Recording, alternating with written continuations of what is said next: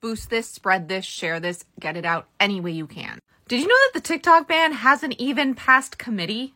Probably not, right? Because a lot of people are acting like it has. They're acting like it's on Biden's desk right now.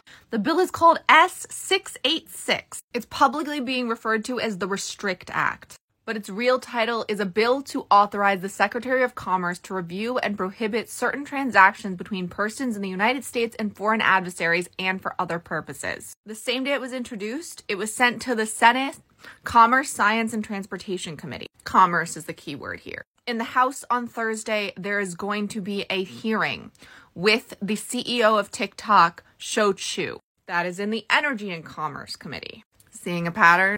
The hearing will be live streamed and open to the public. For all information regarding this and everything else TikTok ban related, I have these 2 newsletters. You can read them or you can listen to them. For everything I say, I include the sources, so you know the information is accurate. I'm concerned that after the hearing, everything is going to move very fast. So tomorrow is the most important day to contact your elected official, all of them, and let them know why TikTok needs to be saved. Also in those newsletters, you can find best practices for contacting your elected officials. We still have time, but we all have to be on the same page.